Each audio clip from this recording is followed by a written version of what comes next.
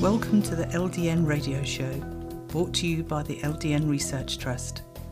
I'm your host, Linda Elsegood. I have an exciting lineup of guest speakers who are LDN experts in their field. We will be discussing low dose naltrexone and its many uses in autoimmune diseases, cancers, etc. Thank you for joining us.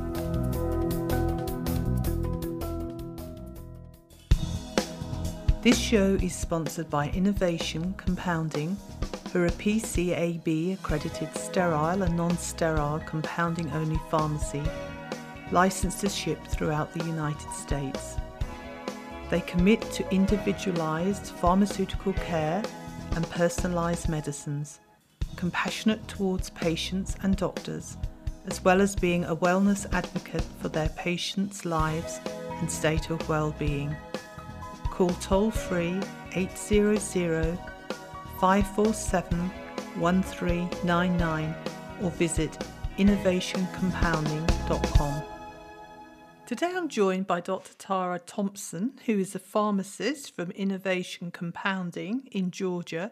Thank you for joining us today, Tara. Thank you, Linda. So, first of all, let's find out about you.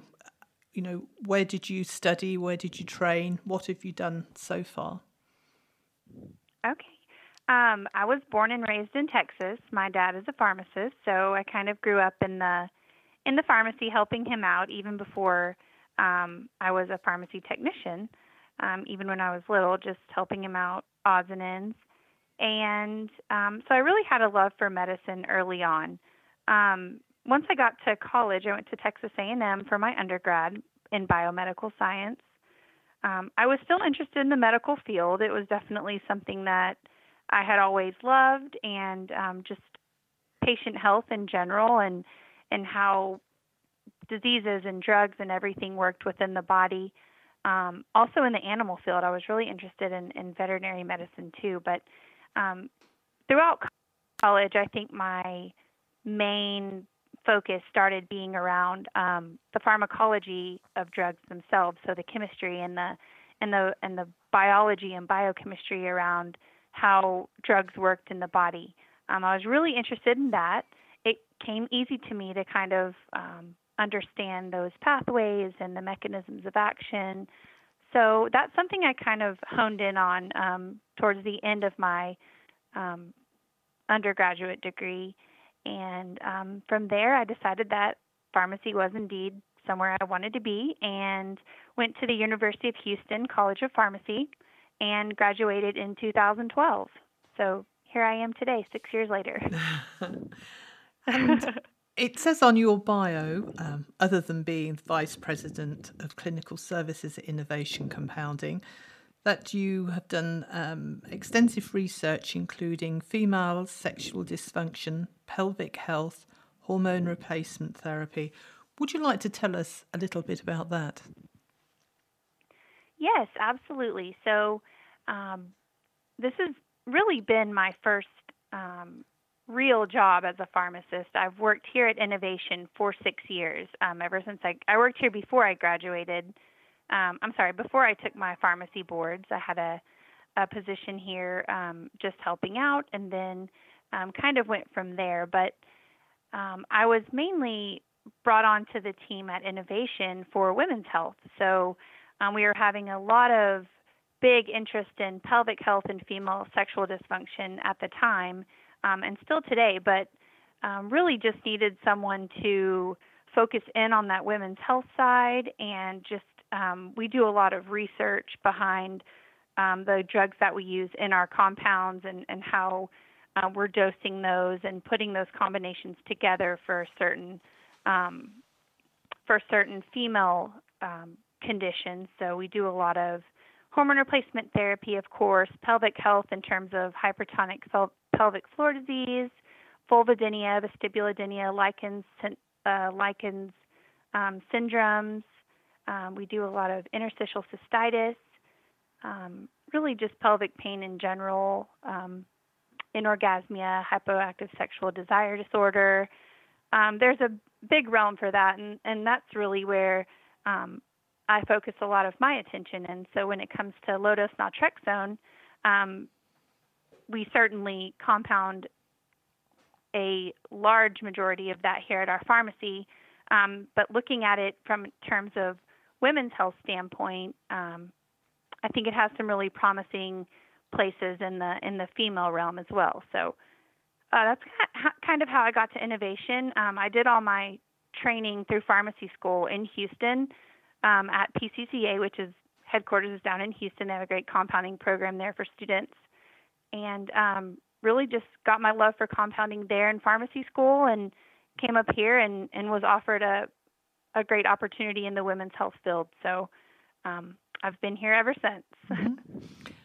And what forms do you compound LDN in your pharmacy? I would say the majority is capsules. We do 0.5 milligram increments, anywhere from 0.5 to about 8 milligrams. Of course, the most popular being a 1.5 and a 4.5 milligram capsule. However, I've kind of started branching off from the capsules because, of the children, the pediatric population, as well as those who are having a hard time swallowing capsules or do not prefer capsules. I really reached out a little bit into the transdermal form of low-dose naltrexone, typically in a transdermal cream of some sort, but also we've really looked highly into emu oil and have found that it's been great to use for patients who are seeking transdermal treatments. Mm-hmm. I interviewed a pharmacist in Australia, and they always use emu oil. It is yes, a carrier that they use. It's wonderful. It's a wonderful carrier. It does not have phospholipids, so it's highly penetrable and easily absorbable on the skin. It's non-comedogenic, so that's great for our sensitive skin population, and doesn't leave a residue that we've seen, and very hypoallergenic. We love emu oil. It's definitely a great option, a great carrier for the LDN. Mm-hmm. And when you compound your capsules, what filler do you use? We use Avicel, so it is just a microcrystalline cellulose filler. Mm-hmm. It does not have any sort of time-released or sustained-released potential, so we definitely use just an Avicel to form an immediate release mm-hmm. capsule. And do you ever have the need for sublingual drops? We do. We've actually done a couple sublingual troches here at our pharmacy. We try to use the molded preps as much as possible because, they're just more palatable and can be flavored and that kind of thing. So we have done some sublingual troches. Mm-hmm. But I'm sure a drop would be equally effective in that sense. Mm-hmm. And from the patients that your pharmacy has using LDN, what kind of a population have you got, as in condition-wise? Do you know? Yes. I don't know all of the conditions that we treat, but I do know that we have several patients, just from speaking with them from a counseling standpoint, who are taking LDN for pre- and post-surgical reasons. So if they're going in for some sort of scheduled surgery in the future, we'll have patients taking the LDN to kind of get their immune system boosted and ready for the healing process that will follow that surgery. Mm-hmm. So, breast cancer patients, mastectomy patients, patients who are going in. Like I said, we do a lot of female pelvic health and sexual dysfunction. So we see a lot of surgeries for endometriosis and pelvic reconstruction and that kind of thing. And I've seen these patients using it for those reasons. Also, we have some children who are on LDN from our pharmacy for autism. Mm-hmm. So I know that there's a link there between, immune system regulation and the low glutathione levels. So we do have some patients in the autistic population that are taking this medication. And what have the success rates been? Do you know the outcomes? I don't know the outcomes particularly. I know that the physicians who are prescribing these for autism, we do a lot of the autistic population just from certain physicians in our area, and they're constantly writing for it. So I know that they probably have some really good feedback or results coming out of those cases where they're still prescribing it, for future fills and for more and more patients. So I think the patient cases and the outcomes are there. Yes. Could you explain what interstitial cystitis actually is? Because I know there are many people out there who suffer with bladder problems. Yes, ma'am. It is actually a condition of the bladder to where the gag layer in the bladder has sort of broken or is breaking down a little bit. There's we like to say little cracks in the gag layer of the bladder. That's very painful when the bladder is expanded. So when it's expanded, you're getting, it's full of urine. It's very painful. There's, those sodium potassium pumps going in and out, and really when the patient voids their bladder is when they get some relief, because that bladder isn't extended and outstretched so much. So it seems to have some sort of a possible autoimmune link there. It's still heavily studied, but one of the treatments, they've been using the Pitocin to kind of help with that bladder pain, and also bladder installations with hyaluronic acid and heparin and lidocaine and those types of things have also shown to help patients a lot with the pain relief in general, and kind of helping repairing that gag layer inside of the bladder. Mm-hmm. I personally have MS, and occasionally I get spasms of the bladder. And it's like having cramp in your calf muscle, but in your bladder. And it can sometimes last for like 5 months. And it's worse at night when I lay down. And when I walk, it jiggles, the bladder jiggles, and it hurts. And the only relief you can have in the middle of the night when you feel you can't take the pain anymore is to sit in a warm bath. But then once you get out, it hurts again. It's back. Yes, it's back. Is there anything that you could recommend for people with that kind of a problem? I know that it could be triggered by certain foods and spicy foods and that kind of thing, getting too hot. Those types of things seem to cause the flare-ups. But since it is so internal, just trying to treat it at the source. So in the actual walls of the bladder, we found has been most helpful for patients who are having so much pain and just bladder installations and that kind of thing. I know it can be very difficult to either self-instill with catheters or to travel to the physician's office each time, but I know those patients are getting relief from those treatments and able to, function normally for periods of time before, it flares up again. So we tell patients, pharmacologically, it is hard to treat that particular disease state, but just staying away from spicy foods and, staying healthy. And I'm wondering now if LDN would have a place in that aspect, just for immune system health. Well, I've been taking LDN for 14 years, but it still occurs occasionally. And I do like spicy food, but I don't have bladder problems every time I have spicy food, because I have spicy food at least every other day, I would say. Yes.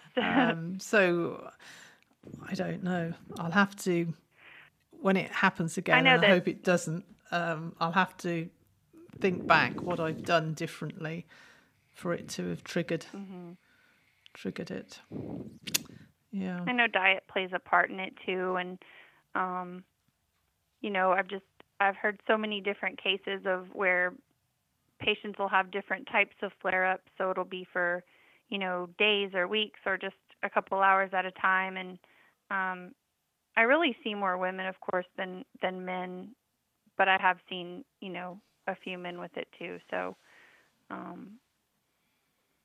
guess just even finding a physician who is familiar with it and current on the literature and the treatment regimens for it would be definitely beneficial for patients. Yes, something to think about. So with your hormone replacement therapy, we've found that people on thyroid medications for like Hashimoto's or hyperthyroidism, hyperthyroidism, have to be careful when taking LDN because they tend to have too many, or the dose of hormones that they're taking is too high. The thyroid medications, they have to reduce it. Have you come across that in the pharmacy? Yes, actually, we know that the thyroid, the adrenals, and the female sex hormones kind of all work together. They're in this big triad balance, and I've seen in the past just getting those particular organs and hormones all balanced is key. I believe the cortisol can typically be tested, on a 24-hour cortisol levels, and making sure that the adrenals are properly healthy and work and functioning to release cortisol properly is one step, and then getting the thyroid on track is another step. And then once those two are balanced and maintained properly, that's when you would really look at the hormone levels as far as, estrogens, progesterones, testosterones, and seeing if those are in balance for the female. So just having everything in balance typically is a good start. We've seen too as patients, start to feel better and even losing weight and maintaining a proper diet, that these levels will change and they'll need to be adjusted over time. One thyroid dose or one hormone dose isn't necessarily the end-all be-all of that patient. It definitely depends on how they're responding to treatment, how their lifestyle is changing, and for the better. Usually you can, have patients are able to go down on their thyroid doses a little bit sometimes if their hormones are being properly balanced and they're getting their weight under control. And yes, that's definitely an option, getting their health back in order. So if somebody comes to you that is overweight, and do you look at their height-weight ratio and to tell them how much weight they need to lose to get into a normal range, or do you look at the BMI, or both? We typically look at the BMI here. We also are very symptom-based medicine, so we like to go based on, how the patient is feeling and really getting their weight on track in a healthy way. So just seeing what symptoms are they having? Are they thyroid related? Are they vasomotor symptoms related to hormones? Are they related to, any other prescription medications that they're on? So really just treating the root cause and finding out, everything about that patient as far as their medications are going and their hormone levels, and then what symptoms are they having? And in that case, in that instance, you would kind of recommend some weight loss regimens depending on that. So, if somebody has several pounds to lose, you wouldn't want to tell them to start running marathons the next day, because there's no way that they would be able to stay compliant or on track with those weight loss goals. So just having them start out, just like medicine dosing, starting low and going slow, and just getting out there and walking around and gardening or vacuuming the house can even help, with weight loss. So we try to go on BMI, but also what's reasonable for the patient. Yes. And of course, if you were to go on some very strict diet that wasn't sustainable over time, and then you went back to eating how you had originally had been eating, of course that weight comes straight back on again. So you have to alter your lifestyle and your way of eating, and not looking at it as a diet per se, but as a new eating regime, isn't it? It is a lifestyle change rather than a diet. Something that, even if you lose weight very gradually, but something that you have altered your eating pattern so that the weight doesn't go back on. Right. So just, maybe choosing smaller portions, or, eating one cookie instead of two is what I always like to say. Just little changes like that can help, slowly get you on the right track to where you feel like you're able to accomplish those goals that you've set for yourself. And also just getting up and walking around. And I try to make recommendations to patients who want to lose weight or to get some of their cholesterol down or their triglycerides, just little things that are actually attainable by the patient. Nothing drastic. I don't want people to be turned off by it and stop their weight loss regimen, or just go back to eating how they were. You want to make it, as a pharmacist, you want to make it achievable for the patient. Mm-hmm. And of course, once you start losing weight, that in itself gives you encouragement, doesn't it, when you begin to feel healthier? Right, just seeing little changes and, saying, I can do this, and little by little gradually getting more energy and just getting the wherewithal to get up and go. We like to help with that, and even complementary therapies like probiotics and multivitamins and vitamin C and those types of things that are, shown to be beneficial. Mm-hmm. What would you say are the top 4 supplements that you recommend to patients? I know that everybody's individual and everybody's needs are different, but if you had to find 4 that would suit most people, what would they be? Ooh, I like this question. I'm a very big advocate of probiotics. I think they're good from an immune system standpoint, a GI, a GU standpoint, even in children, adults alike. I think they help leaky gut syndromes and those kind of things. That would be one, probiotics. I'm kind of hesitant on vitamin D, but I love to recommend it especially if I know patients have told me that they've, don't get outside much, or they're always working in an office or something like that. Typically, vitamin D is very, very low in our working population. We have a lot of around here, so I like to recommend vitamin D, just low dose if it's not in their multivitamin already. I also like to recommend magnesium. I went to a conference about 4 years ago and learned that about 75% of the population is deficient in magnesium. And we know magnesium is a huge cofactor for a lot of the biochemical, pathways and chains that we have going naturally in our body. So to be deficient in magnesium would definitely alter some of those reactions and as an enzyme, or as a coenzyme. So I like to recommend magnesium, and then of course it helps for sleep too. So that's always nice. Doesn't it also help with cramps? Magnesium does, yes. Mm-hmm. Does help with cramps, some muscle cramps and that kind of thing too.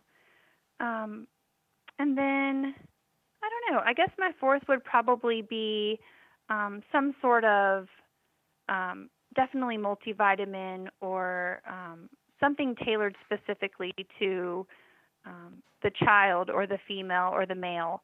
I know some of our male ones we really recommend more zinc and that kind of thing. For females, I love I3C and DIM for, female breast cell health and vaginal cell health. And for children, I think multivitamins work wonders. So I've seen it personally in my own children. When they're on a multivitamin, they seem more, attentive and active and go-getting, and then without it, they're a little bit more sluggish. That's just in my personal opinion, but I think it works wonders for people. When you were talking about probiotics, and there are many on the market out there, how many millions or trillions of bacteria should we be looking at when we purchase? I heard that you should try to find a probiotic that has at least 5 to 7 different strains. Okay. I guess that's just to kind of attack and prevent from all different angles, all different strains that are currently in the gut. And so I always look for one that's 5 to 7 strains. I know we carry one here at our pharmacy that has 6 strains, so I tell patients, this is a great one. It has 6 strains. It has, the Lactobacillus acidophilus is always a big one, the Bifido, and I like to see those in there. I know with so many formulations out now, it's probably changed since those guidelines, but I know having that many strains is always a good first step if you're looking for a probiotic. And are they expensive? They can be, depending on which one you get. Like I said, some of the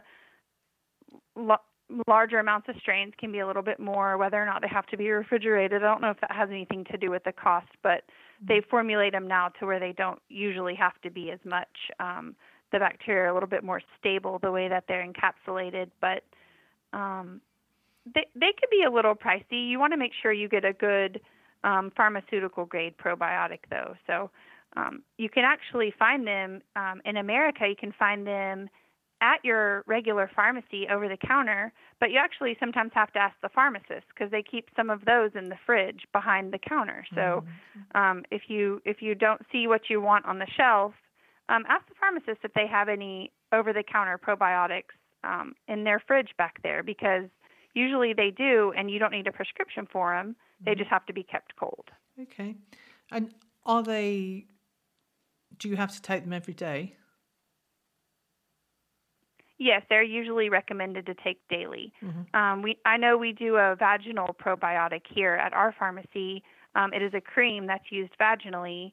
That's typically done daily and then 3 times weekly thereafter, after about a month. So that one, I guess, is acting directly within the vaginal flora there at the site, and does not have to be taken daily. But the ones orally, I think you should be taking them daily. If not, you're just fleshing them out, aren't you, really? Right. I think it's best to keep that flora in your system at all times, the balance there. Well, we've come to the end of the show, and thank you very much for educating us today. It's been a learning curve. Thank you. So, I hope so. If people would like to contact you at the pharmacy, what number do they call? All right. We have a local line. It's 770-421-1399. We also have a 1-800 number. It's 1-800-517-5509. And you can also go to our website. It's www.innovationcompounding.com. And we can answer any questions there online. We have a contact your pharmacist section. They can type in their question, and it goes straight to the pharmacist team, and we answer those as they come in. So it's two good ways to get in touch with us. Well, thank you very much for having joined us today. I really appreciate it. You too. Thanks, Linda. I really appreciate everything you guys are doing. This show is sponsored by Innovation Compounding, who are a PCAB accredited sterile and non-sterile compounding only pharmacy, licensed to ship throughout the United States.